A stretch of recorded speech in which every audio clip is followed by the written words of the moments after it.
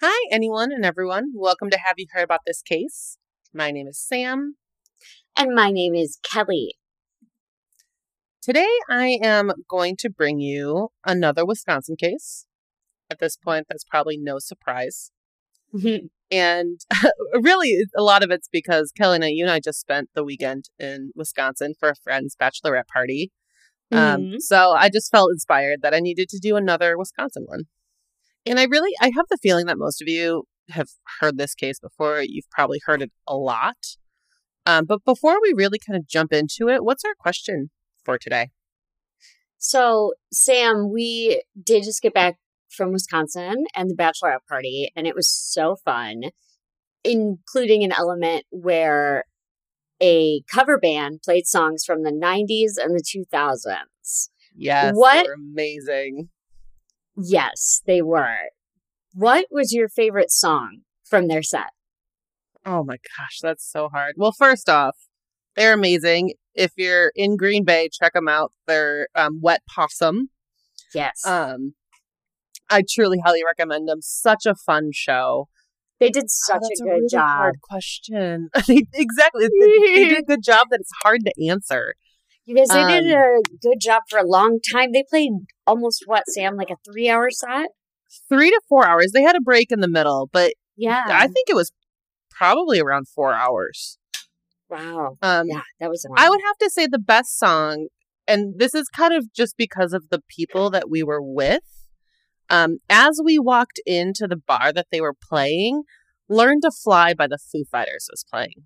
Oh, yes. That was such a good moment. I'm so glad. What made it so special, was so unbelievably special, was that the girl who is getting married that we had the bachelorette party for, I'm one of her best friends because we bonded when she came to stay with me and my sister to go to a Foo Fighters concert. So it was like the moment we walked in, this song came on and we just looked at each other like, we're meant to be here. This is it. It was so perfect for you, the specific trio, including the bride, to hear the Foo Fighters right away. I know it's a very special band for you guys. And it was so much fun because not everybody was there yet. There was a giant concert that let out, and then everybody sort of came later, and we were there early, so we get to take the dance floor for it. Yes, it was a lot of fun. What was your favorite song? Ooh, okay. So I have this really long-standing relationship that I'm not essentially proud of, but it is a fact about me, which is that I really loved Fall Out Boy's Sugar We're Going Down. I love that song. Who didn't? At least anyone who's our age. Who didn't? I love that song. It's so good. And Sam's right. It's so hard to pick one because they also played what is the name of that song? You can cut this out if you want to. It is My Own Worst Enemy by Lit. Lit, that's right. That is one of my favorite songs from that era. It's so good. Again, if you grew up around then, it had to be. It's so good. But that was just fun and special. The whole place, and that was after it got really crowded in there. Mm-hmm. The whole place just lit up, like no pun intended. But it was just everyone was obsessed with that song, and everyone who was there for the most part was around our age. So the whole place just went wild when that song started. Yeah, it was very fun. But let's dive into this case. This might be a little bit of a longer one because there's a lot of just craziness. And I know you're very familiar with this case. It's hard not to be. I wouldn't jump all the way to very familiar because this one actually I didn't. Today. Yeah, this one I didn't tell you when you were researching it purposefully because I was like, it's been a while since I've checked up on what happened and since everything has gone on. that I sort of fell away from the story a little bit. And I know some parts of the end of it, and maybe some of the sentencing and things like that, but I don't know much about the actual crime itself. Oh, I'm glad then, because I was a little worried this one might be a little over covered, but it's a very interesting case, and I think that there's a lot we can learn from it. I hope, at least. So today we're going to be talking about the attempted murder of Payton Isabella Leutner. And this is more widely known as the Slender Man stabbing. Okay. Yes. So that I vaguely remember. It takes place in 2014 in Waukesha, Wisconsin. And at this time, Payton was only 12 years old, and she was in the 6th grade. No, she's even younger than I thought she was. Yeah. Sorry. That's one thing that made this truly mind-blowing, is everyone involved in this is so young. And that's, I think, why I fell away from the story a little bit, because I was so much this kind of young kid. And me too. You know, I was very much like this. And I was like, oh, anytime I read it, I just feel so terrible. And to know that she's only 12. And I mean, right around middle school is when you're still very trusting like that, but still very open to your own imagination. And yeah. And even through my research of this case, I found myself, which I've never done before, but I found myself kind of relating to our suspects here as well. Mm-hmm. Because they were just kids. There's so many aspects about them that were just youthful that I think we can all relate to in one way or another. Yeah. And so that it was a little weird for me doing this like further deep dive, because I've heard about this case. I've known so many details of this case, but I read more into some of the personalities than I ever have before while doing my research. And it's like even with the people who did this to Payton, I found a lot of similarities. And it was kind of a weird feeling to know that like I have very similar things to people who did some very terrible things. Payton's parents, Stacy and Joe Leutner, described Payton as such an empathetic kid. By all accounts, Payton was incredibly compassionate. And she had this ability to really be friends with anyone while holding back judgment. We all know middle school, grade school, it can be rough. And the smallest little rumor flies and everyone just believes it. And Payton could see through a lot of that. Mm-hmm. And like we've all experienced bullying at some point or another, whether it's minor or severe. We've all been through it at least a little bit. Yeah. And Payton didn't like this. Like she really believed that bullying was very unwarranted, and she had absolutely no issue approaching somebody who's being bullied and being kind of pushed away from the rest of the students and becoming friends with them. Mm-hmm. And she didn't really care about the idea of like hanging out with the cool kids. She just knew everyone needed a friend. So when she was in the 4th grade, Payton met Morgan Geyser. And Morgan was sitting at lunch alone, because Morgan at this point was kind of known as the weird kid. And Payton, she just figured, I'm going to go sit down at lunch with her. And they became best friends. Wow. She's quoted saying, she was sitting all by herself, and I didn't think anyone should have to sit by themselves. And she's in the 4th grade. And I just think that's such amazing character. Yeah. Yeah. What a very compassionate person, like we said. Like, that can't be overstated. And Morgan says that for a very long time, Payton was her only friend. And that bond became even stronger because of that. Mm-hmm. And Morgan also gave Payton a nickname. She called her Bella. Mm-hmm. And I might be using Bella interchangeably a little bit. I tried really hard to keep Payton just for consistency and understanding. Sure. But please know, if I do refer to her as Bella, that is still Payton. A lot of the articles I was pulling from and reading were some said Bella, some said Payton. So it wasn't confusing because I'm so used to it through my research. But Yeah. I can understand that's they're very different names. Yeah, she was just giving her friend a nickname, and when she was giving those quotes, I mean, she was probably still very young and just knew her kind of halfway as that and halfway as Payton. Yeah, and her middle name is Isabella, so I'm assuming that Bella came from that. But it was a nickname that, for the most part, Morgan used more than anyone else for Payton. Okay. And then in between the 5th and 6th grade, Morgan made a new friend, Anissa Weir. And Anissa lived in the same neighborhood as Morgan, and they rode the same bus to school. And Anissa had just moved to the area. Her parents were going through a pretty rough divorce.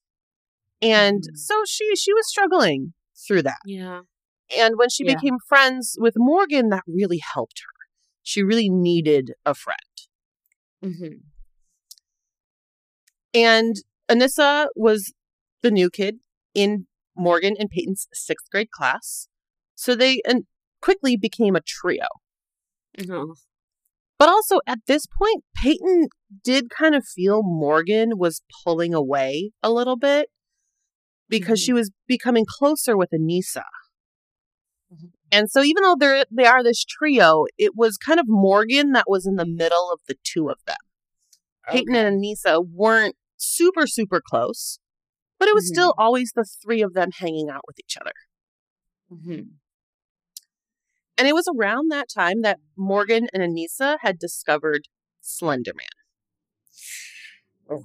Slender Man was first created as part of a paranormal image contest on the website Something Awful, which is basically just an online forum. You can post photos and videos, and there is, from what I was reading, a membership fee. So if you pay this membership fee, you get like full access and you can post your own things, and it's meant to be for people who are being creative, and usually it's something spooky related. Mm-hmm. Yeah, I remember that era when it gave rise to Slender Man. And there were so many different images of it flying around, and I was like, I don't like that one bit. Not one part of that. Absolutely everywhere. It was everywhere, and every corner I turned, there was Slender Man. I'm very upset. You see, I'm stuttering. That was kind of the point of his character. Yeah, that's what it sounds like. Yeah, and we'll get more into kind of what Slender Man is throughout this story here. But this started in 2009, so it was a few years old by the time Morgan and Anissa discovered it. Okay. But Payton was not a fan of Slender Man. It very much scared her. Yeah, it's understandable. But she did want to just go along with it because Morgan was really into it. And Morgan had this fantasy with it where it kind of created a divide between imaginary and real for her. And Payton's quoted saying, "I was supportive because I thought that's what she liked." Yeah, and this isn't necessarily super uncommon for a 12-year-old. You see something that is fake, and we'll get into kind of the more details of how it was created to begin with. But you see something and you want it to be real. So your imagination starts to run wild a little bit. And that was very much what Morgan was going through.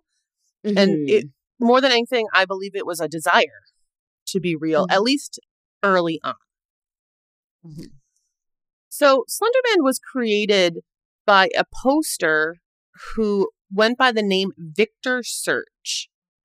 And he took part in a contest that was on Something Awful. And the goal of this contest was to create a paranormal image using Photoshop. So having a base real image, but then putting something scary in it. Okay. I think I remember one of the first. I think I remember the original one before it was like sort of all encompassing in the art world with like various depictions. I think I vaguely remember the original one. Did it not have like very large eyes? Actually it has no eyes. It kind of has no distinguishable features in its face. It really looks like, you know, those like green suits. So like you can blend in and it's like a full head to toe suit. And it's made for like green screens. It looks like one of those if you were to have that mask of that green suit on. And we'll post all of this on our Instagram so you all can kind of see what I'm referring to. But it basically, like, you had like sunken in spots for the eyes, the nose stuck out slightly, but there's no real distinguishable eyes or nose or lips. You just kind of saw the general form.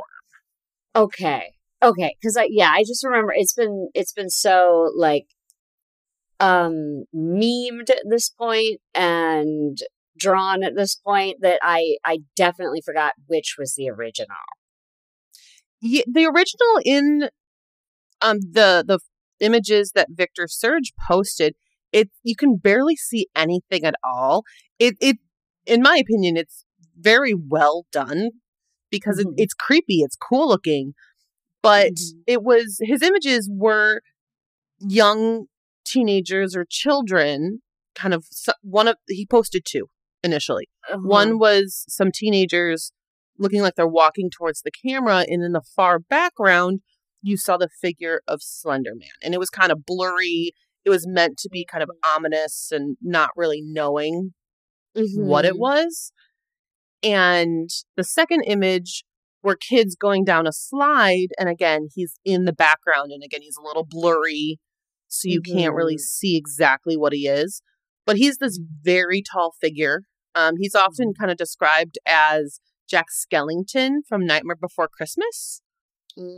They say he's about 7 feet tall. He wears a black suit.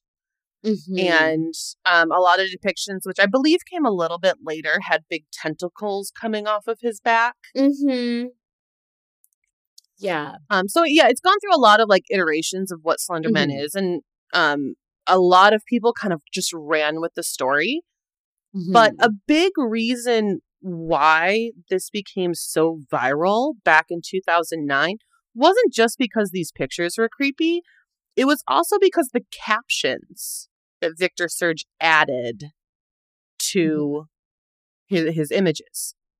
One of the captions said, "Yeah, we didn't want to go. We didn't want to kill them. But its persistent silence and outstretched arms horrified and confronted us all at the same time. 1983, photographer unknown, presumed dead." So he's really creating this whole story from this one picture and that one sentence below it. I was going to say that's pretty vivid and quite a narrative there.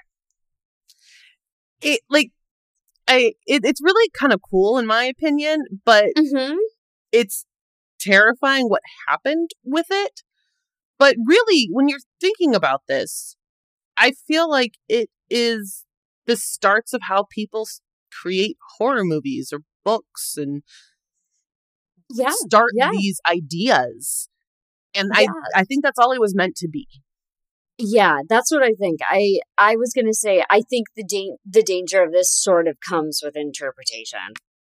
Exactly. You know, and unfortunately, from some of the things I know, it's coming from a 12-year-old girl's mind.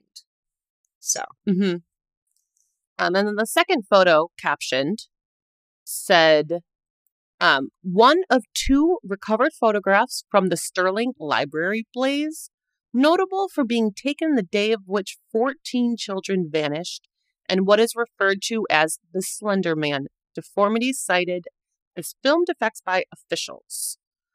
Fire at a library occurred 1 week later. Actual photograph confiscated as evidence.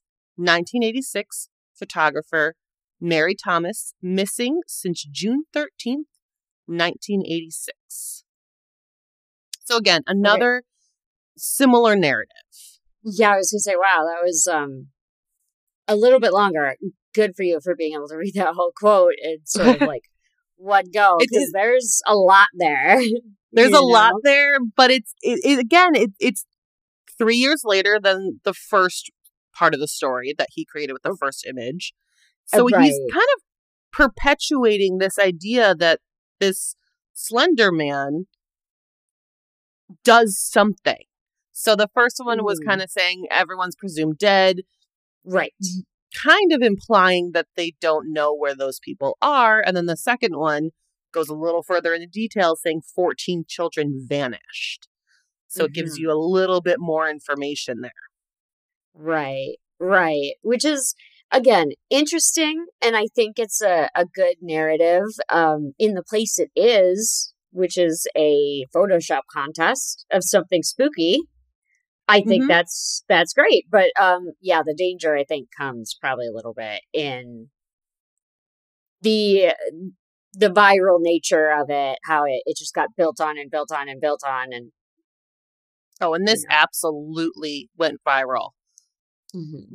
There were video games created out of this. People were making like short films and series on YouTube of all of these different stories that they expanded on these two original pictures and two captions.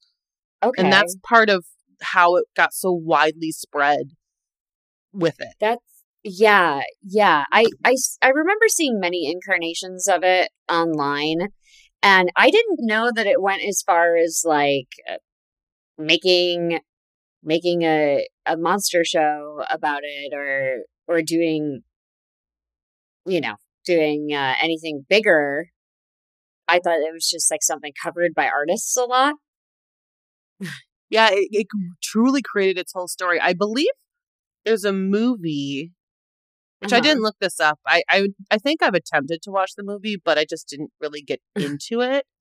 I think a lot of that's because I know this case so well that it kind of feels a little weird to me. But I think Joey King is in it. So it's like not a nothing movie. Right. I just remember when this all happened. Like, I was sort of a ghoulish, morbid little teen, but I felt like I was like, oh, I kind of aged out of the Slender Man thing. Like, I know that a lot of spooky little teens are now obsessed with it, but I think I was just a little too old. I just missed it. Sort of. Yeah, me too. I heard about it a couple years after it gained popularity, once the video game came out. Yeah, and a video game. I had no idea they did a video game. Yeah, it was one of those games that was very viral for a very short period of time. It was one of those, like, a lot of people would have a friend of theirs or their partner or something play the game without telling them what it was and scare them. Oh, okay. So that was kind of the trend of it. It didn't last that long, but I definitely remember that going around YouTube in like 2011, 2012, I want to say, right around there. Okay. But let's jump back to our case. On May 30th, 2014, Payton and Anissa went to go celebrate Morgan's birthday. And they went to their local roller rink named Skateland. Oh. And then they returned to Morgan's house around 9:30 p.m. The three girls are 12 years old, and I can't really say that enough. And I really don't want to speak for you, Kelly, but I am sure that you've probably had many sleepovers in middle school. I know I did. Oh, yeah. Totally. And like, the goal is to always stay up all night long and just have fun. Right. And I can tell you, for me at least, most of the time we were very unsuccessful at staying up. We'd usually fall asleep not long after midnight. And this is exactly what Payton, Anissa, and Morgan would do at their sleepovers all the time. Okay, so like when they got home, they probably didn't go right to it. Well, this night was a little different. Okay. I don't know exactly what time they went to bed, but Morgan really pushed them to try to go to bed early. Okay. And this was kind of the first sign to Payton that this particular sleepover was a little different than many others that the three girls have ever had. Oh, okay. The next morning, they woke up. They had some donuts for breakfast. And I even saw an article where they talked about how, and this again is just like they're 12 years old. Like, it totally makes sense. They're 12 years old. But they crushed granola bars into silly putty and was throwing it at the walls and the ceiling. And like, that's just like reading through all of this. And we'll get to it. If you haven't heard of the case and you don't know exactly what happens, you'll be shocked. But that right there, like, they're 12. Yeah. Like, absolutely. Yeah, they're 12. Yeah, they're 12. They're so on the border of childhood, you know? Yeah. And after they're playing with their silly putty, they played dress up. And they really let their imaginations run wild. They loved to really create new characters for themselves while playing dress up. So they live in this like fantasy at that point.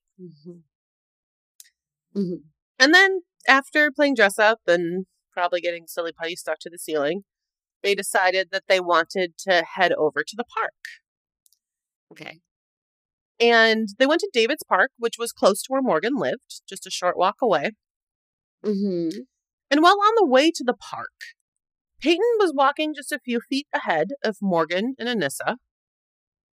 But during this walk, Morgan turned towards Anissa and wanted to show her something. What she showed her was a kitchen knife that she had with her. Oh, I knew a little bit about this part. And unfortunately, this was the first step in the plan that Morgan and Anissa had to sacrifice Payton to Slender Man. Okay, so there's a lot here. There's a lot. I just remember when this case was coming out, I remember reading maybe just like the washed out sanitized version People magazine. But I do remember them vaguely touching that she was to be like a victim, a sacrifice to Slender Man. What I don't know, and maybe you'll teach me tonight, is how did these two 12-year-olds get there? Well, we'll get there. Okay. That's what I thought. I will tell you right now, because this is a very sad and tragic case. And if you haven't heard it before, I'll give you a couple things because this is a hard one. They were caught within hours. And there's a lot of interrogation video, and we really do get explanations for a lot. Okay. Very quickly. Cool. So we'll go through all of that. Yeah. But they're starting this plan. And after they get to the park, they went into the public bathroom that is there. And it's a very, very typical park bathroom. It's a cinder block building. Really no windows. Probably really disgusting, dirty toilets. Yeah. Public park bathroom. Yeah. And while in the bathroom, Morgan suddenly tries to restrain Payton, while Anissa attempted to hit Payton's head against the cinder block wall. Wow. But, yeah, like, scary. That is scary. And their attempt at this point was to knock Payton out. Okay. But Morgan ended up letting go of Payton, and understandably, Payton is confused about what her best friends are doing. And was she ever knocked unconscious? No, they were not Okay. successful. Okay. I believe wow. that this wasn't a super hard hit. Uh-huh. This is just my speculation. I haven't seen it very clear in articles because also, understandably, it took Payton 5 years to talk about this publicly, and she was still pretty limited about what she said. Mm-hmm.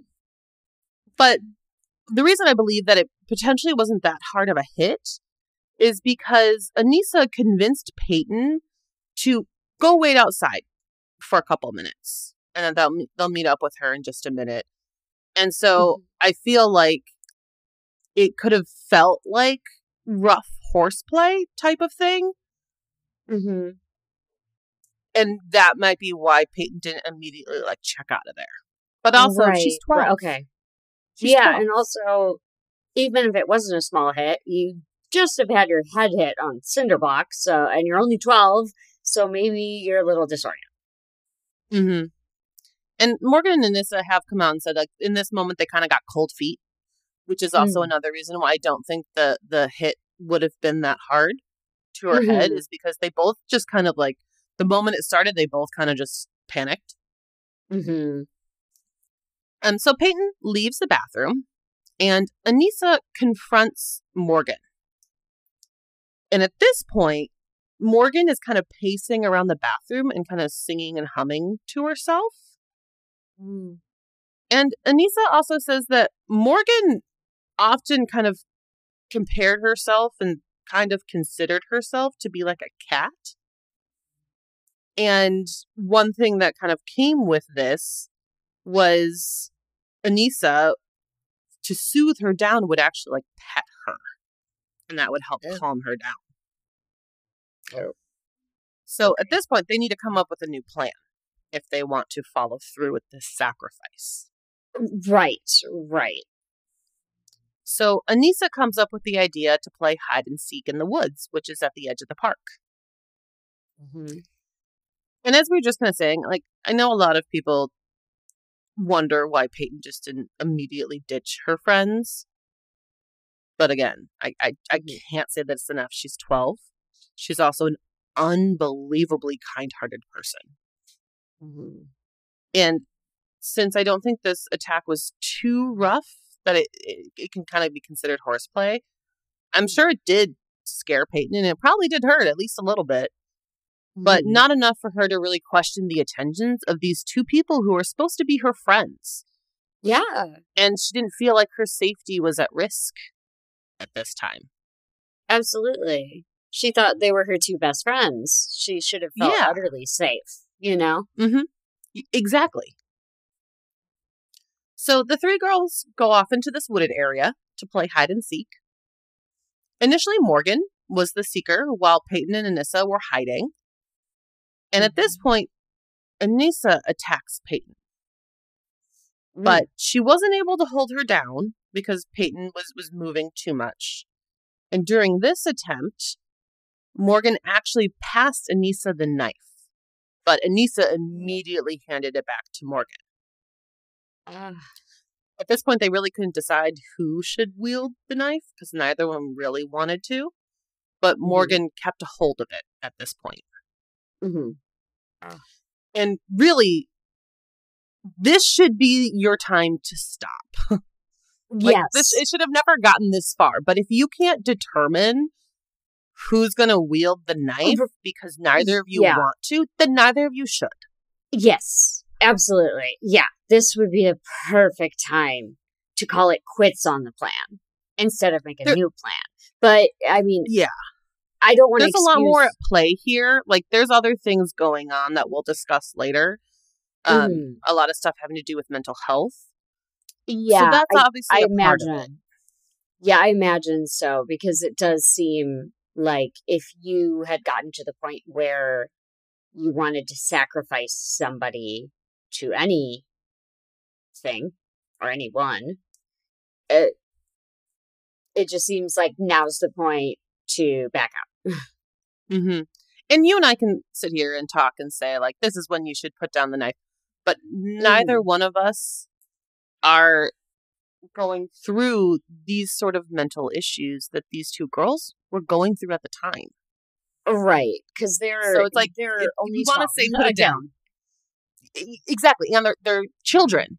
But we can say, like, put it down, shouldn't be doing this. But their mindset is so incredibly different than ours. Mm-hmm. So with Morgan having the knife again, Anissa turns her back and starts to walk away.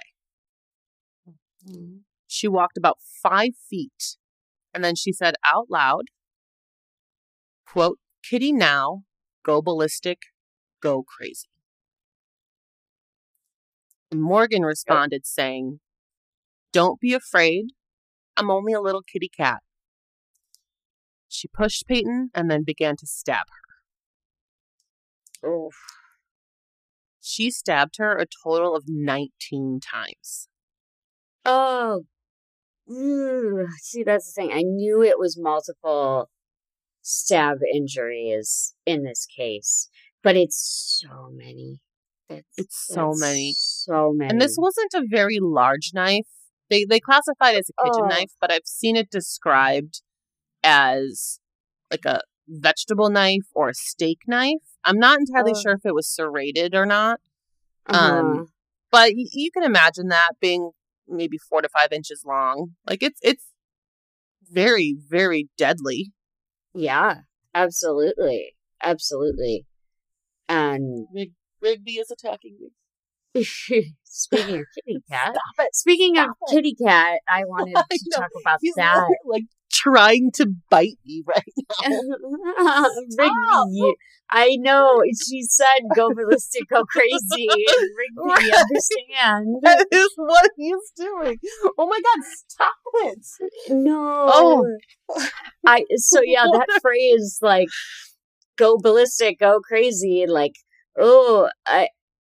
that just gives me, it very much creeps me out because it's like another sort of nickname. And it is because she referred to herself as a cat. Like, yeah, that's really what they were doing. Yeah. And it's like, I both struggle and sympathize with this weird mindset because they're children. Mm-hmm. But I don't think it excuses 19 stab wounds. No, I agree. Payton had wounds to her arms, legs, and torso. Wow. And while being stabbed, she was able to yell out, "I hate you," and "I trusted you." Oh, that is terrible. Because like we said before, these were 2 girls who were her best friends. She should have felt utterly safe. Mm-hmm. And she did. She trusted them with their safety. And absolutely. You shouldn't even have to question it. You shouldn't. No. And I can't imagine that kind of such vicious betrayal when you trusted someone. Payton didn't ever question it. Like, we'll get to kind of some potential signs, but overall, this came as a shock to everyone. Mm-hmm. But after Morgan had finished stabbing Payton 19 times, Payton tried to stand up. Wow, that's incredible. We'll get to more of what Payton does. She is such a strong young woman. It's truly incredible. Mm-hmm. But when she tries to stand up, she's like falling over. It's hard for her, obviously.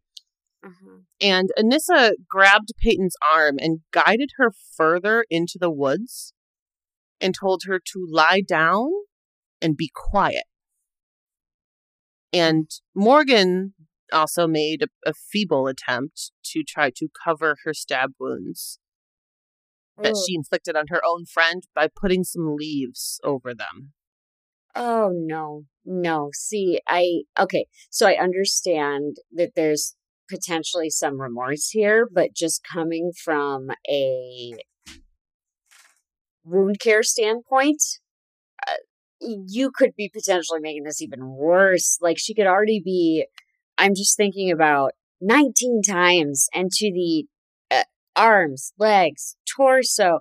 Like, the bleeding must have been already so incredibly traumatic. And then you're just sort of rubbing forest dirt into the wounds that you created. I don't think that they had the mindset to understand how additionally harmful that is. Yeah, I don't think so either. I think at this point they're both very limited in their ability to respond to this situation because it really did just happen, and they might still be in like fight or flight or still undergoing some traumatic mental health issue. I'm not sure. Maybe. But yeah, I don't believe they were able to understand that would maybe make things worse. Yeah. I really don't think they had any inclination that that's even more harmful, potentially in the end. Mm-hmm. But after they finished and left their friend to die in the woods, wow, they went off to their local Walmart so that they could clean up in the bathrooms. And they continued to walk around Waukesha casually. They went to a furniture store. There was I'm not sure if it was a new furniture store or they're just doing a promotion or something, but they were handing out lemonade outside the store. They went and hung out there for a little while. Wow. And while walking around, they were even singing songs to each other. And while they're doing this, Payton is fighting for her life. And I really mean fighting. She found the strength to crawl towards the road where a cyclist found her. Oh, see, I knew we were talking about like a survival story. So, but she does survive. That's incredible. Like, and also like what great kismet. I keep saying that word, but what great kismet that this cyclist was going down that road at that time. Exactly. And that she just had the strength. Like, I don't know how far the road was from where she was stabbed, but any distance is hard. Yeah. You're right. Because I was going to say, like, do we know? But either way, it doesn't really matter because she already had 19 stab wounds, probably incredibly traumatic stab wounds, and probably an insane amount of bleeding. So there were multiple stab wounds that came close to major arteries that like barely missed. Wow. Like, any of those that were slightly off to the side a little bit would have killed her. Wow. Because, any amount of dragging your body that long while you're losing that amount of blood is remarkable. Yes. And so the cyclist obviously called the police and got her medical care that she desperately needed. And while she's in the hospital being prepared for surgery, and before the anesthesia officially took effect, the police asked Payton who did this to her. And Payton was able to tell them that this was her friends. Wow. And like to have her faculties about her still when she's being prepped for surgery. Like, I'm reading through all of this and I'm honestly thinking like this sounds like a Lifetime movie. Mm-hmm. Like this sounds truly scripted. Like it's so unbelievably tragic, but there's so much hope in everything that Payton did. Right. So after Payton was found and able to tell investigators who tried to kill her, police were immediately on the lookout for the other two 12-year-olds. Mm-hmm. That afternoon, they were found sitting in the grass not far from the interstate, and they were immediately taken into custody. Okay.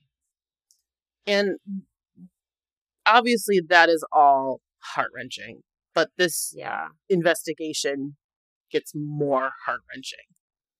Oh. And as I mentioned earlier, we have a lot of interrogation videos. Mm-hmm. And both Morgan and Anissa did immediately admit to the attack. Mm-hmm. And it was also clear that both girls just didn't fully understand the impact of what they did.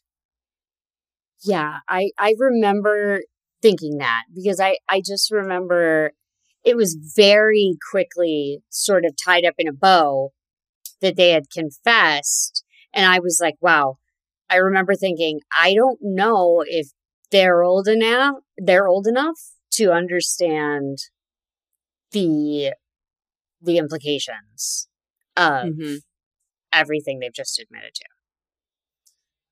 Anissa had asked the investigator who was interviewing her if she was able to go back to school because she was worried about her attendance since she hadn't missed a day of school since the 3rd grade.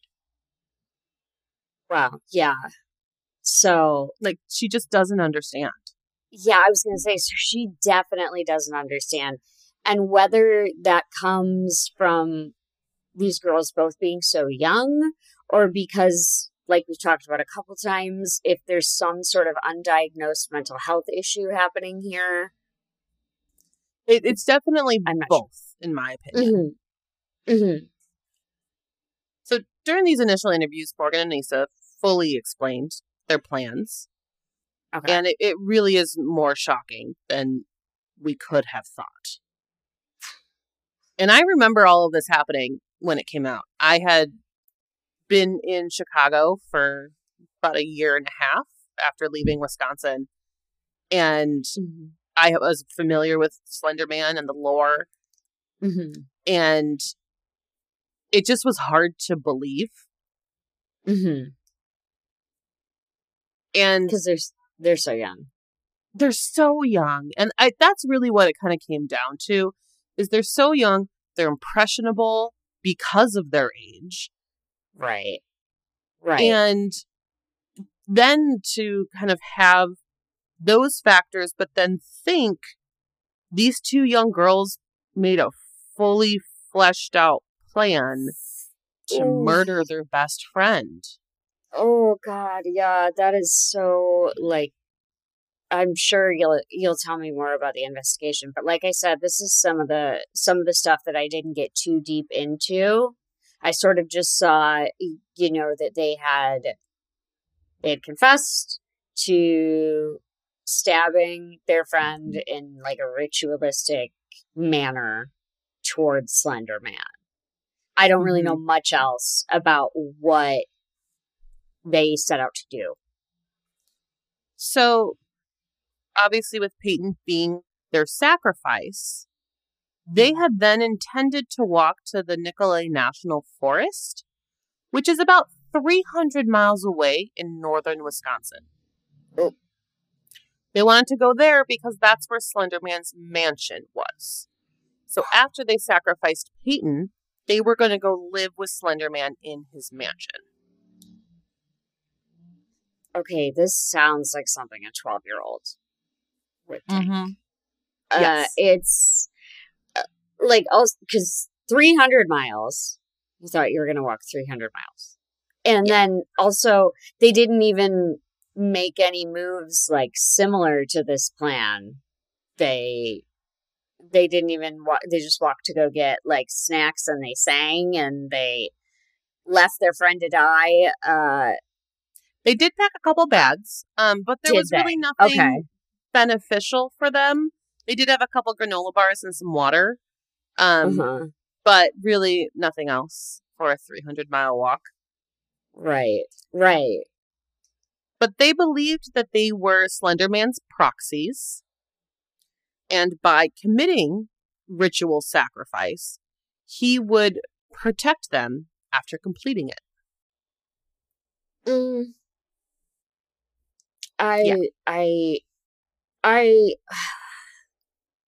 thing is, like, I just don't, I know we can't really understand because it's coming from the mind of a 12-year-old. And, but I don't understand. Like, a ritual sacrifice is some deep, dark stuff that you're talking about at 12 years old. Mm-hmm. Yeah. And New York Magazine put out I'm sorry. I was just going to say there's actual people involved here. There's your purported best friend is involved here, and you're thinking she'll be a good sacrifice? Yeah. That's so grim. New York Magazine did a really fantastic article on this that gave a lot of insight, at least as much as we could potentially understand, into these girls' mindset. Mm-hmm. But they refer to Anissa's explanation of her actions during this like interview and interrogation as if she was presenting a book report. And I think that's a very good explanation after watching the interrogations, because you can go watch these. I've watched them all. There's a little more in her interrogation that we'll talk about. But both girls really gave very similar stories. But at the same time, their interrogations were very different from each other. Mm-hmm. Anissa was detailed, and this is kind of where the book report idea comes in. She very much stayed on track with all of her questioning, and she admitted that after stabbing Payton, she realized that Slenderman actually isn't real. And she was showing remorse at this time. She said that she didn't, but she was feeling remorse, but she didn't really show that she had fully grasped the severity of her actions. Mm-hmm. And I believe that once she heard that Payton survived, she thought that the punishment would potentially be pretty minor and she'd be able to go back to living her life. I don't know. I don't know about that. I don't know how Payton's family is going to see that. Not good. Yeah, I'll tell you that. Not good. Yeah, I would imagine. On Morgan's interrogation, on the other hand, was a bit more combative. Ooh. Well, Anissa's body language was very kind of hunched, which showed the signs of the remorse. She kind of curled up in herself a little bit more. Morgan was sitting shoulders straight. She spent a lot of times looking towards the camera in the interrogation room. And that New York Magazine article made a point in saying how the investigators react to having a camera in the room. Obviously, they're used to this. It is their job. They know it needs to all be recorded. But they very purposely try not to draw any attention towards that camera. But Morgan just kept looking at it. I think I remember when this was all going down, I remember seeing a still of her doing that. It was accompanying one of the articles, and I remember thinking, like, something's not right here. Yeah, she moved around. Yeah, she constantly like moved around a lot. She was wearing prison clothes, which really just very much looked like scrubs. But they were huge on these girls because they're adult sizes. They're not prepared for children's sizes. Oh, wow. Okay. And so at times Morgan, she was being really fidgety. She like pulled her arms into her shirt.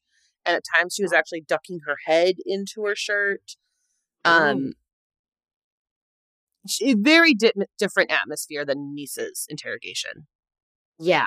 Yeah. It sure sounds that way. And it's another thing that kind of tracks for me in that I'm leaning a little towards more like little girl intentions with Anissa and a little more like undiagnosed mental health issues with Morgan, but also being a 12-year-old. Mm-hmm. That's kind of, and I couldn't. That's what I'm thinking. I don't know. Yeah, I definitely felt the same way when I was first hearing about all of this. Mm-hmm. And I never really saw reports of Anissa's kind of education level. They were all in the 6th grade, but it was reported that Morgan had a really high IQ for her age. Oh. And I think that's also kind of displaying here because often a higher IQ in combination with mental illness, this is behavior that isn't necessarily abnormal in that situation. Mm-hmm. And when investigators were asking their questions, a very, very common tactic is to ask the same or similar questions to ensure that they're being told the truth and that the answers are consistent with each other. Mm-hmm. Morgan caught on to this line of questioning, and she actually called out the investigator, saying that she has the right not to go into any detail if she didn't want to. Wow. I mean, precocious, but also not alive. It's a little telling. It's a little calculated of a statement. I think that's where her intelligence comes in. She does know this, at least on some level. Right. So Anissa told investigators that she introduced Morgan to Slender Man in October before the murder. October before the attack. Uh-huh. And then by December or January, they had started to plan out Payton's murder. Okay. So hold one moment for me. Could you remind me again when the attack happens? May 31st. Okay, so it's 5-6 months of planning. Wow. Yeah. Okay, sorry, I just wanted to make sure I had that right. No, it was a long time. It was a long time. Yeah. And Slender Man, it's considered a creepypasta. That's kind of just a common name for it.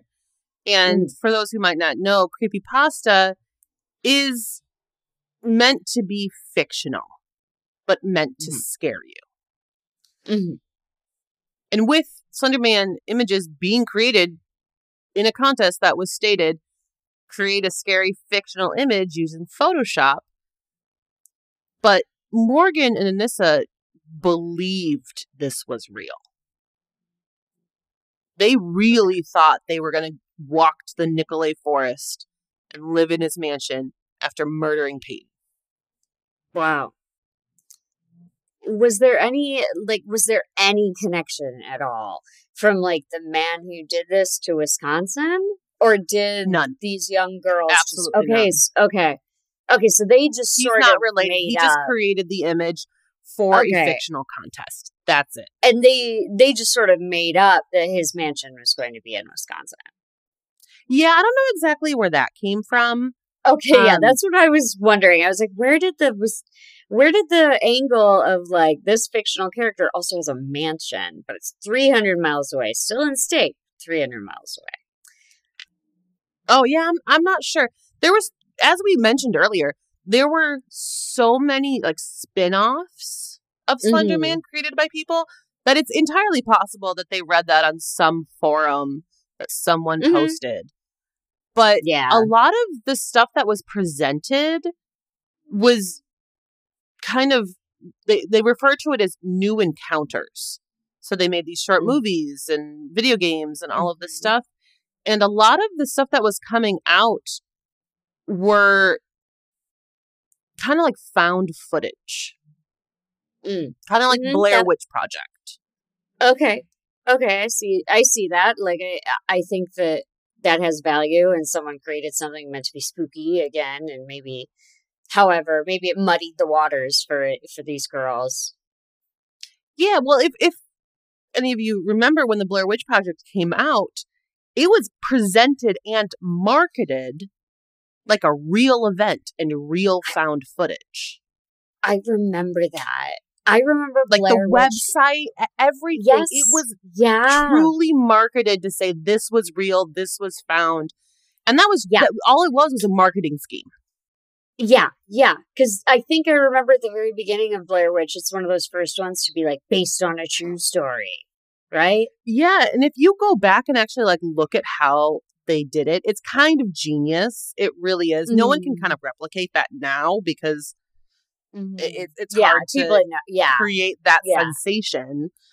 But it was believed for a good amount of time that the Blair Witch Project was absolutely real because of their marketing. I remember that era. There was a real time in a real place. Gather round, youths. There was a real time in a real place where we all believed that the Blair Witch Project was real. And if we went into the woods, we might get abducted by, like, I don't know, Satanists. Yeah, we were pretty young when it came out. And I remember, we've talked about this a lot. I love scary movies. I grew up watching scary movies. But that was one that my parents were like, no, please don't watch this one. We live in the middle of the woods. That one will scare you. Right. They're like, we don't have time for you to be afraid of the backyard. But I remember. Yeah, exactly. My backyard. There was an era where, like, my family lives sort of near the woods as well. And it was when I was quite young. But maybe it was just because I was quite young, but also a little fueled by Blair Witch, that I was not allowed to go to the woods behind my house because who knows what could be back there, you know? See, we used to play in the woods. Like, what these girls did, let's go for a walk to the park, let's play in the woods. That was totally my childhood. Oh, yeah, we totally did. Yeah, we totally did that as well. Just a lot of sort of running about. I remember in our elementary school, there was not even a fence around our playground. Oh, yeah. And so many of us. Woods behind ours. It was just so was ours. Vast forest behind ours. Exactly. And we used to just run in and out of the tree line. And then when I went back there, it was years and years after I was out of that school. And they finally had the fence. And I was like, oh my God, they walled off all the woods. Yeah, I was like, they walled off all the woods. Back home, I should drive by mine and see if they have fence now. I was like, they walled off the whole tree line. This place is a prison. How are these kids supposed to know how to go play in the woods? But yeah, there was a time when Blair Witch was real, so we all had to really be careful about the woods. And then, of course, it was just marketing. It was marketing. But I think, obviously, because these girls, I'm not sure if they were even alive when Blair Witch came out. I don't know exactly when that came out. But no, they couldn't have been. That was 90s. Yeah, I was going to say, I think that they're too young. But so they didn't obviously know that. They are seeing these things online that are being presented as quote unquote real and found footage. Right. That they bought into it. They believed it. Mm-hmm. And now let's get to some of the lore of Slender Man and what he does. He, as we know from those original captions, he's a child abductor. Yeah. And he lingers in the shadows and observes people. And some say that he drags his victims into the forest, disembowels them. And there's kind of no like reasoning for that. It just says that's what he does. No, I don't like any part of this. I know some of it, and I'm learning more of it right now. And I'm like, I don't want no parts of it. Yeah, no, it's not good. And then supposedly, if you spend too much time near him, you get what is called, quote, slender sickness. And this is where you become violently ill and you start coughing up blood. Jesus. And you feel the need to start scribbling and drawing and writing about Slender Man in these very chaotic types of drawings and writings. Wow. That is so, I'm sorry. You only get to get out like 2 sentences before I'm like, wait, because everything is just, there's so much. So that's only like a tiny bit of it. Like that's just exactly. scratching the surface. You become violently ill and begin to cough up blood. I don't know, and maybe you'll get there. But did they just write all of this planning off as quote unquote slender sickness of them? Of like writing and scribbling and drawing and planning? No. Technically, no. But when the girls were obviously apprehended, investigators checked out their bedrooms and their belongings and all sorts of their stuff just to kind of get a sense of what was happening here. Mm-hmm. And Anissa said that Morgan was the one who truly started to become obsessed with Slender Man. Mm-hmm. And in her bedroom, investigators found drawings of Slender Man that she created. They found writings and like scribbles, and a lot of these drawings and writings had a symbol on it that is a circle with an X over it. And supposedly, this is either supposed to protect her from Slender Man or to draw him closer. So I don't know which one it is, but that's how it's widely reported, is that symbol is to do either one. And that symbol was documented in like many of her drawings? Yes. Okay. Oh. And I've seen some of these drawings. They are very chaotic, scribbling. Like manic. Yeah. Yeah. I mean, it feels, to hear you describe it, it feels like it has a bit of a manic energy to it. And I think it was partially like it was, I think manic is correct, but I do think a lot of it wasn't necessarily part of a manic episode. I think that was the style that all of the stories influenced.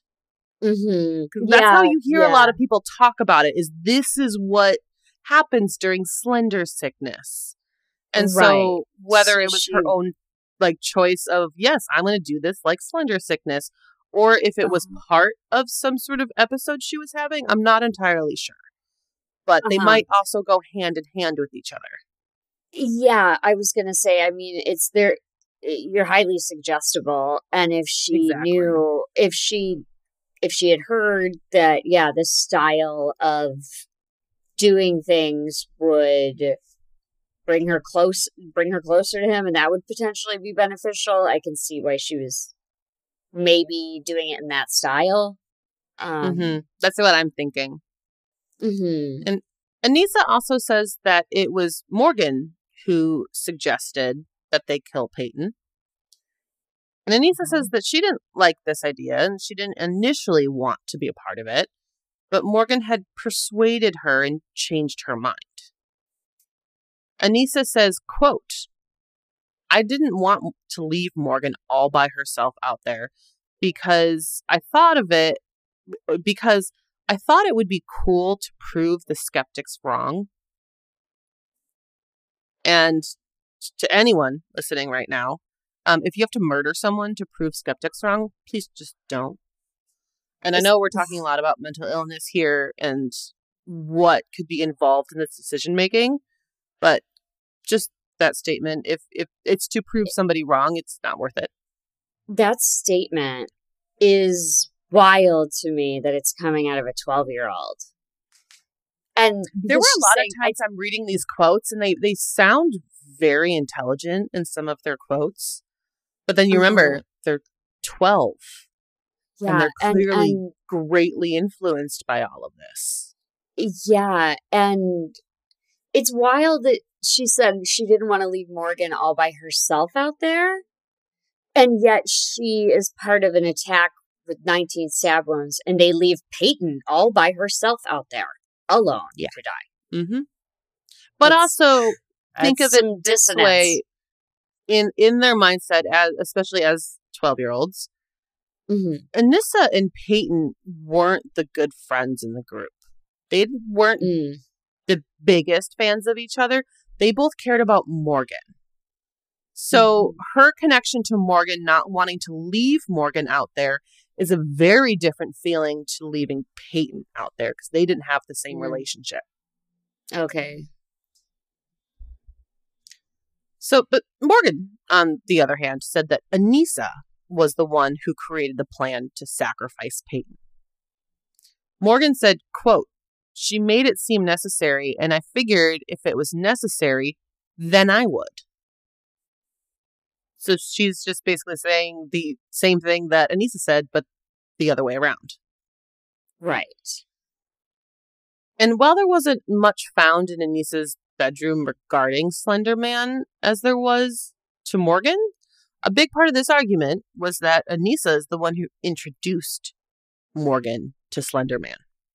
Yeah, I keep trying to remember that in my head. Like, this is how she ended up having this is how the seed was planted. Yeah. And they also both told investigators that this was essentially their third attempt to kill Payton. What? Yeah. So the reason they wanted to go to bed early the night before was because they wanted Payton to go to sleep while the two of them stayed up and then killed her. But they were too tired to stay up to kill her because they had so much fun at the roller rink that they were too tuckered out and fell asleep. Wow. Yeah, and then there was the attempt in the bathroom that we already talked about, and then their final attack in the woods. So they had 3 attempts at this. Wow. Oh, God. This poor middle school girl, Payton. 6th grade. So I was going to say, I'm referring, to Payton right now, because this poor girl is, again, just truly trusting. Truly trusting. And she has no reason not to be. Like, until now, she had no reason not to trust her friends. Right. It would never come to your mind that you're like, oh, maybe my 2 best friends are secretly colluding to murder me. Yeah, there were times that Payton, obviously after all of this, but she had said that she was definitely drawing away from Morgan. And she felt like that was because of Morgan's relationship with Anissa. And that, like, she had other friends, and she was definitely pulling away from her more. But that's still your childhood best friend. Right. And they're very understandably, even though she wasn't the biggest fan of Anissa, she cared about Morgan and she trusted him. Yeah. So after they stabbed Payton, and before the police found them, Morgan says that she was, quote, surprisingly calm and that she felt nothing. But, yeah. And Anissa, she said she started to panic. And she said, quote, "I had a total nervous breakdown and I blamed Morgan for everything. I said, you stabbed her. You wanted this." Morgan is not one to cry very often, but finally she started to let go and started crying. So Anissa's really processing this at this point. Right. It seems like she knows she did something wrong, and maybe Morgan doesn't necessarily know that until she starts breaking her down like this. Like, you stabbed her. You were the one. Like, she's pointing the finger, you know? Yes. And I have a couple theories on this that we'll talk about a little bit later. Um, But before that point, Morgan clearly says she felt nothing after stabbing her friend 19 times. That is so concerning. Like, oh. And then Anissa says that Morgan told her that she essentially had a confession to make, and that she had a side deal with Slender Man. She said that she was speaking to him telepathically, and they made a deal that if they failed to kill Payton, Slender Man would come and kill both of their families. Wow. So this obviously set Anissa off to panic more. Yeah.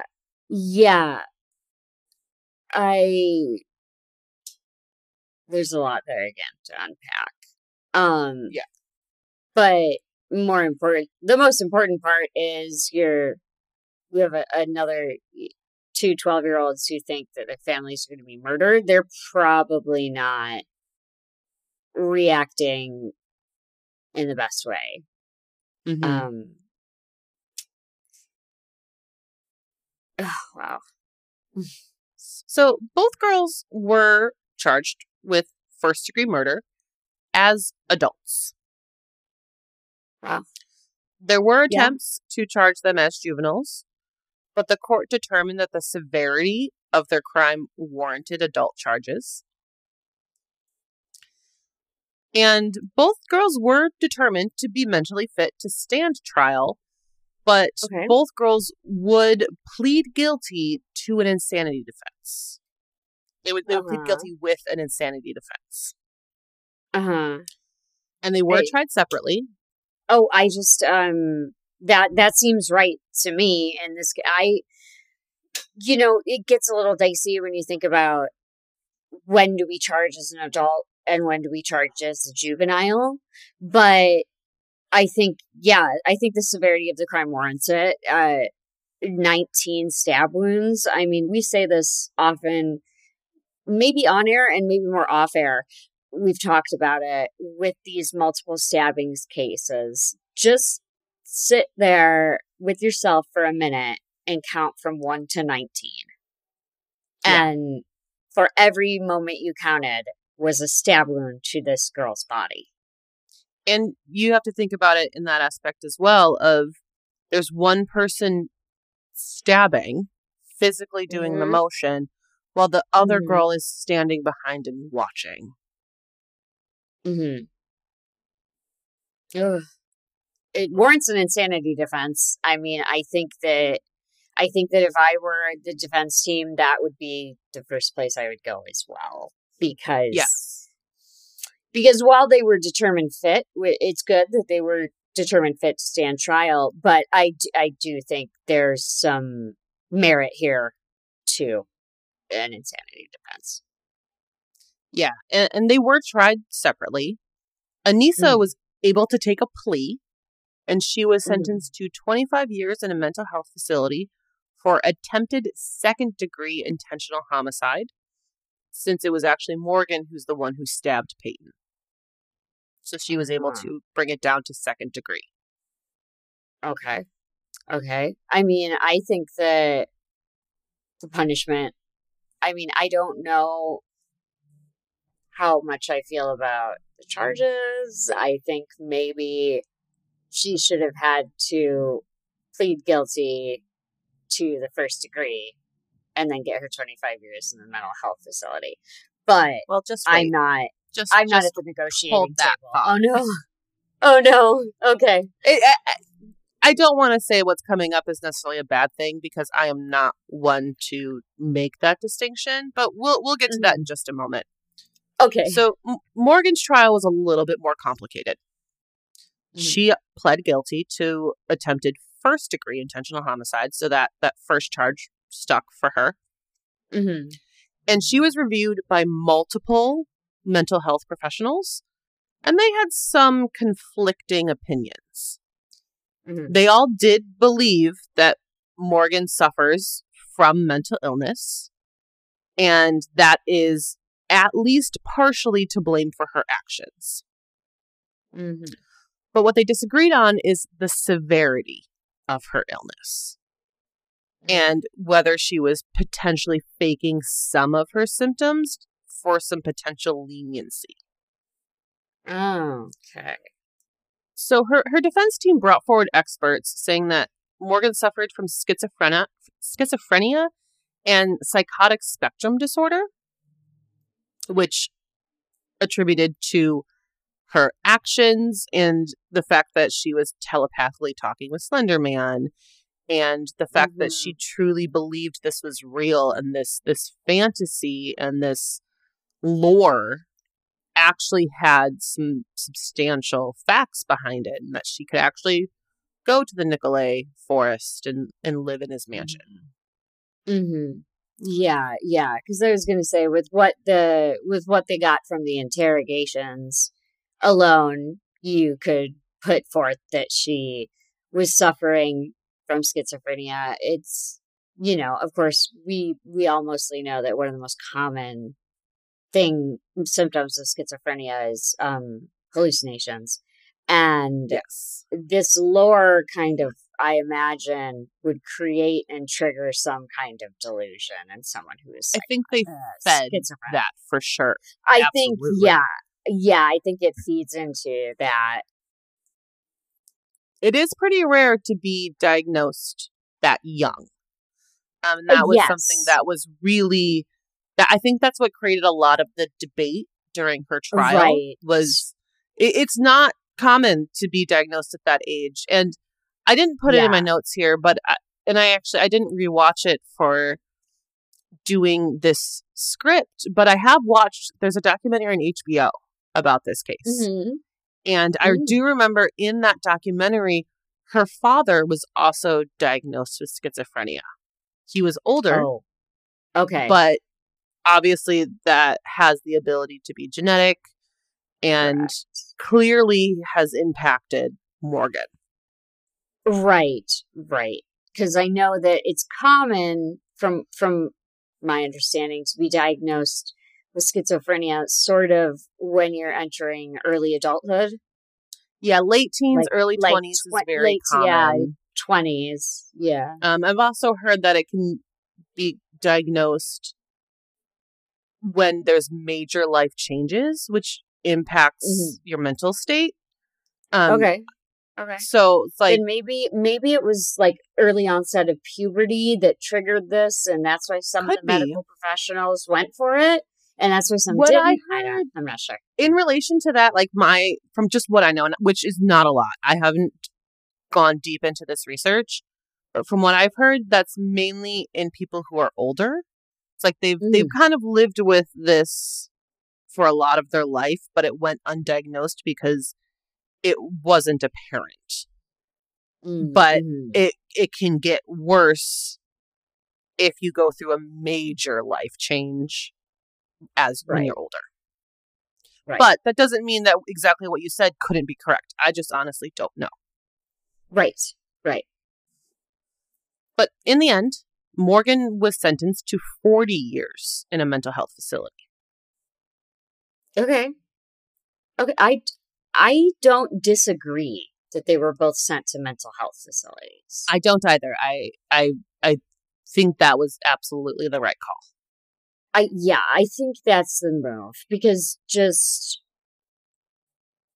with their ages and with all of these strange factors in the case, I don't disagree, because I know that mental health facility jails are still, I think, different than normal mental health facilities. They are. And I actually do know where they are. And I don't know if they're both in the same one. I know minimally Morgan is there, but it's Winnebago Correctional Facility, which is a mental health facility.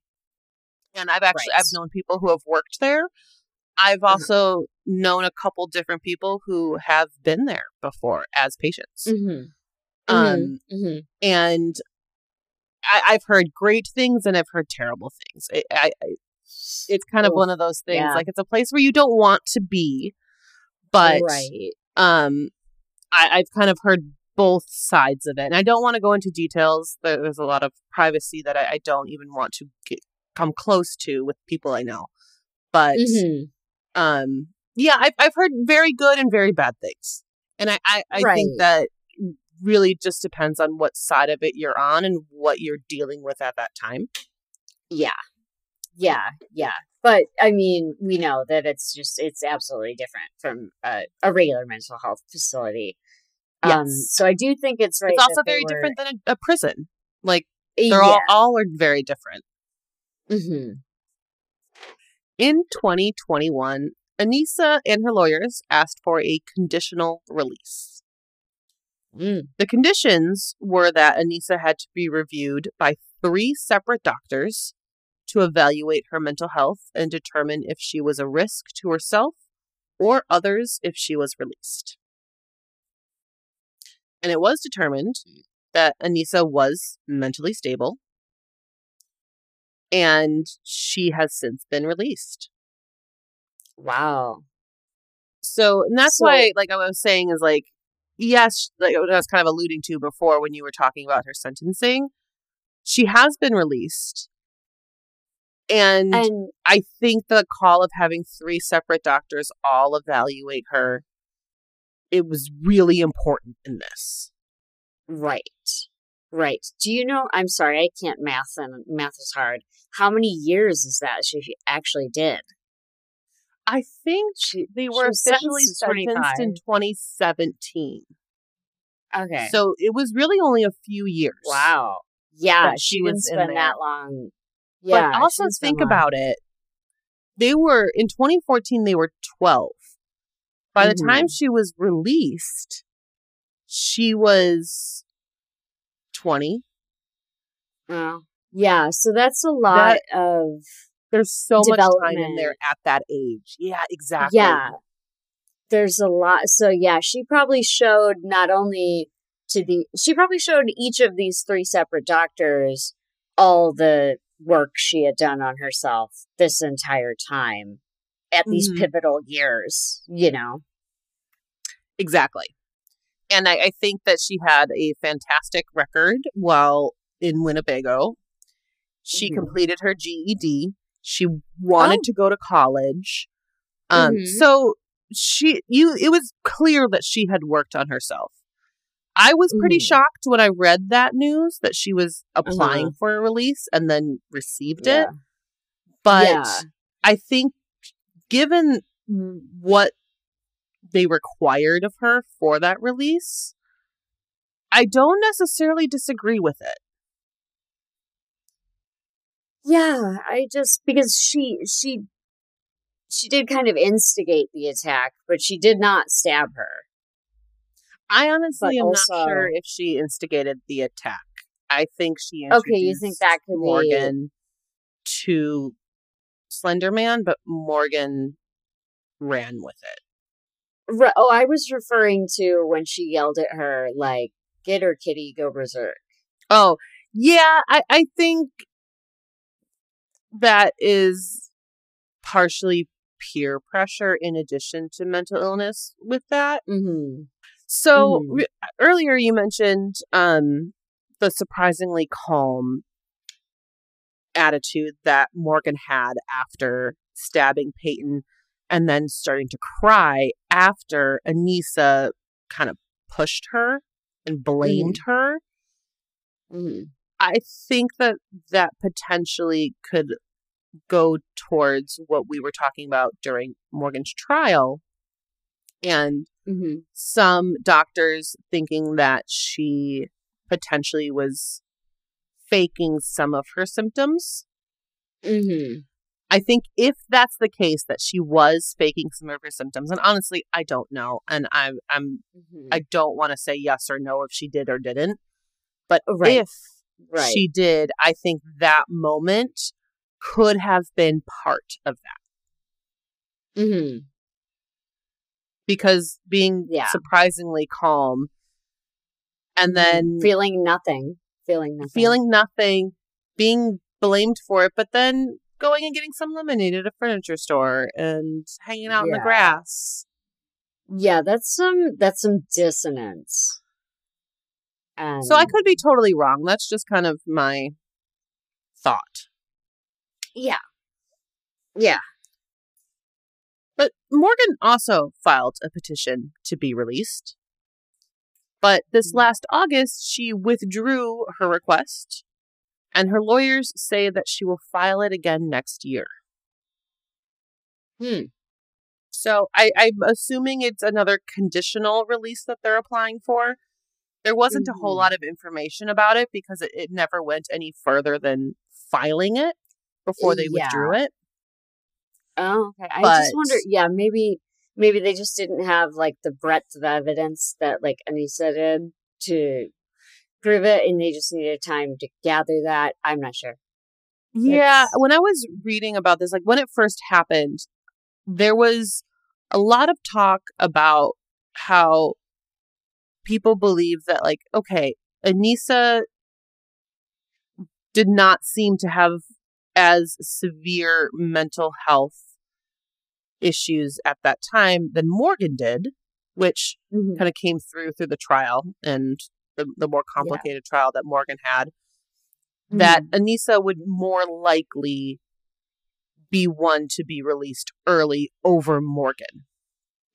So I am curious if they withdrew her request because Anissa had just gotten released and that conversation was all over the media, that maybe they wanted to put a little distance between the release and then Morgan's attempt. That's again, my own theory, my own thought. But a lot of the articles were like, okay, Anissa, we can understand her potential release. Morgan, no. It's kind of how everything was worded. Yeah, I see why you would think that. And I think that that's well concluded because, you don't want her to be in the media spotlight, and she did get the shorter sentence, and you maybe want to do it more quietly because Morgan did have the longer sentence, but they do want to try and get her out. So we'll see. That's obviously going to be closer to a year from now that we would potentially see that release even just filed, that request for a release. But even with all of the coverage that we've seen in this case, even though like you're saying you don't know all the details, but you know the case, you're familiar with it. This shocked our country. 2 12-year-old girls attempting to murder their best friend by stabbing her 19 times. And some people still do believe that Slender Man is real. And I honestly don't want to blast out the website everywhere where I found this, because it was just an online forum, because I don't want to draw attention to this commenter, and where people could kind of lash back at them, because there were already a couple comments that I didn't like when I was seeing it to their response. But someone commented this in 2021, 2 years ago, that Victor Surge, who was the one who created the images to begin with for that contest, that he was not being fully honest about how he came up with the idea of Slender Man. They say that he was holding back information and that this wasn't just a figment of his imagination. They continue to say that they believe that he actually did have an encounter with Slender Man and that he had chosen to replicate his experience for this contest. Then they go on to say that they're unsure if he created this image from exactly this experience, or if it was kind of a distant memory and he convinced himself it was figments of his imagination, although it was technically real, or if he just didn't want to have people believe that he was crazy, so he said it was fake. So this commenter is really kind of coming after the creator, saying that, like, you're not telling the truth. I think you experienced this in real life, whether you realize it or you didn't. I was going to say, wild to put so many words in someone else's mouth, you know? Yes. That's a lot. It's a lot of words you just put into his mouth. Like, you can't trust your own imagination. You don't know what's going on. You just created it. Yeah, and this commenter went on to say that they personally had an experience with Slender Man back in 2007, 2 years before the Photoshop contest. So, I don't know about that, but they also say that their mother, quote, mysteriously died not far from Waukesha, where Morgan and Anissa attempted to murder Payton. I don't know the connection here. They just put that in their comment. This has got like Bigfoot energy. Yes. To me. Like, I saw it. No, he doesn't know what he's talking about. It's real. I saw it 2 years before I even drew it. Yeah. And then they concluded their comment by saying no one should ever attempt to summon Slender Man. And they say, quote, I get people think that this is just a game. Trust me when I say you're playing with something you don't understand and you want no part of it.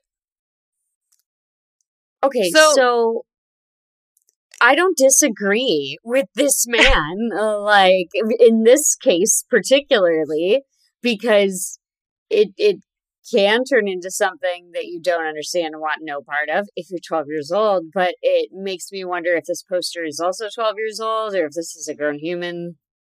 Well, one thing I question with this, and I think this kind of adds to what Morgan and Anissa were probably seeing, is I wonder if this person who made this comment is just trying to rile people up and add to the lore. Yeah, I mean, that would, I mean, whoever it was certainly added quite a lot of lore. Yeah, and so I just wonder, like, is this the sort of things that these girls were seeing at the time? Right, to make them believe it? Yeah. So I don't know if this person's just making up this whole comment, or if they themselves also believe it. I don't know. But I just thought I'd call that out because that post was in 2021. That was very recent, many years after. Yeah. Wow. Wow. And then just to kind of conclude this, I don't want to get into too many details with this, but Payton is doing very well. And it seems pretty clear to me that she wants to live a normal life. So, like, I found out where she's going to school and, like, all this stuff. I'm not going to say it. She doesn't deserve people coming after her if she wants a normal life. But she is a college student, and she is researching psychology and gender studies. So, from everything I've seen, it sounds like she's doing great. And that she's had the ability to move on with her life. Good. That's wonderful. Because I'm not entitled to the information at all. And I'm glad that she's able to live like a normal, private life. But I do feel so much like relief for her that she's able to carry on and do these things and just able to be such a strong person to overcome something like this. Absolutely. And I don't know how she feels about Anissa's release. I know her parents were pretty upset about it. I don't blame them. I do see that. I do see that as well. Yeah. But she's since she stayed out of the public's eye, she hasn't done a ton of interviews. So I'm not entirely sure her point of view. But I do know at times she had talked about forgiveness. And I do think there's a possibility that she's okay with it as long as those doctors were correct and that she's not a harm to herself and a harm to other people. Because she just seems like that truly kind and caring personality. Any final comments? I just, I'll reiterate that I'm glad that Payton survived this because it sounds like just a brutal, horrific attack on a lot of levels, and I just feel so awful that this child, she's a young child, she had to scream out, "I trusted you," while someone was stabbing her. That's and when you said it shocked the country, you're right. I remember for when that headline first came out, it was like, oh my God, like what is happening that something this horrific could be perpetrated by someone so young? And exactly. Yeah, and I remember those interrogation videos were everywhere too. And they're hard to watch. They're so hard to watch. Yes. I that's when I fell away from the case, because I was like, I just don't know if I can watch this interrogation. Yeah, it's really. I watched little clips for this research now. I've seen them all before. I've seen them years ago, and I wanted to try to find the clips that I knew I needed to reference for this episode without watching much more, because it's upsetting to me. These are young girls, and there's a lot of mental health going on here, in addition to being young and naive. Right. And it's just exactly. It's gut-wrenching. And as I was saying in the beginning, I felt a lot of similarities between these two girls, because I was into really spooky stuff. If I was 12 when Slender Man became popular, I'm sure I would have been into that. Like, if I was that age when it came out, like, I guarantee you I would have been interested in that. So I found so many similarities with them in that way that it's hard. Yeah, I do feel that vibe, that's why I said, like, sort of, we had that whole period where we thought the Blair Witch was real. And like, my goddamn, when I was 12 years old, I was like, I can't go into them woods or I'm going to get sacrificed. Like, so if this came out when I was another one that came out when you were in like high school or college, that was kind of the same story. Yeah, if this came out when I was a kid, I 100% would have been aware of it and probably like, oh no, we can't go over there because Slender Man might come. Like, I was so aware of all that stuff. But yeah, I hope you all enjoyed this case, and thank you so much for listening to Have You Heard About This Case? If you did enjoy this episode, please leave us a review on Apple Podcasts. And you can find us on Instagram at Have You Heard About This Case Pod. You can find us on TikTok at HYHATC, or you can email us at haveyouheardaboutThisCase@gmail.com. Thanks, and we'll talk to you later. Bye.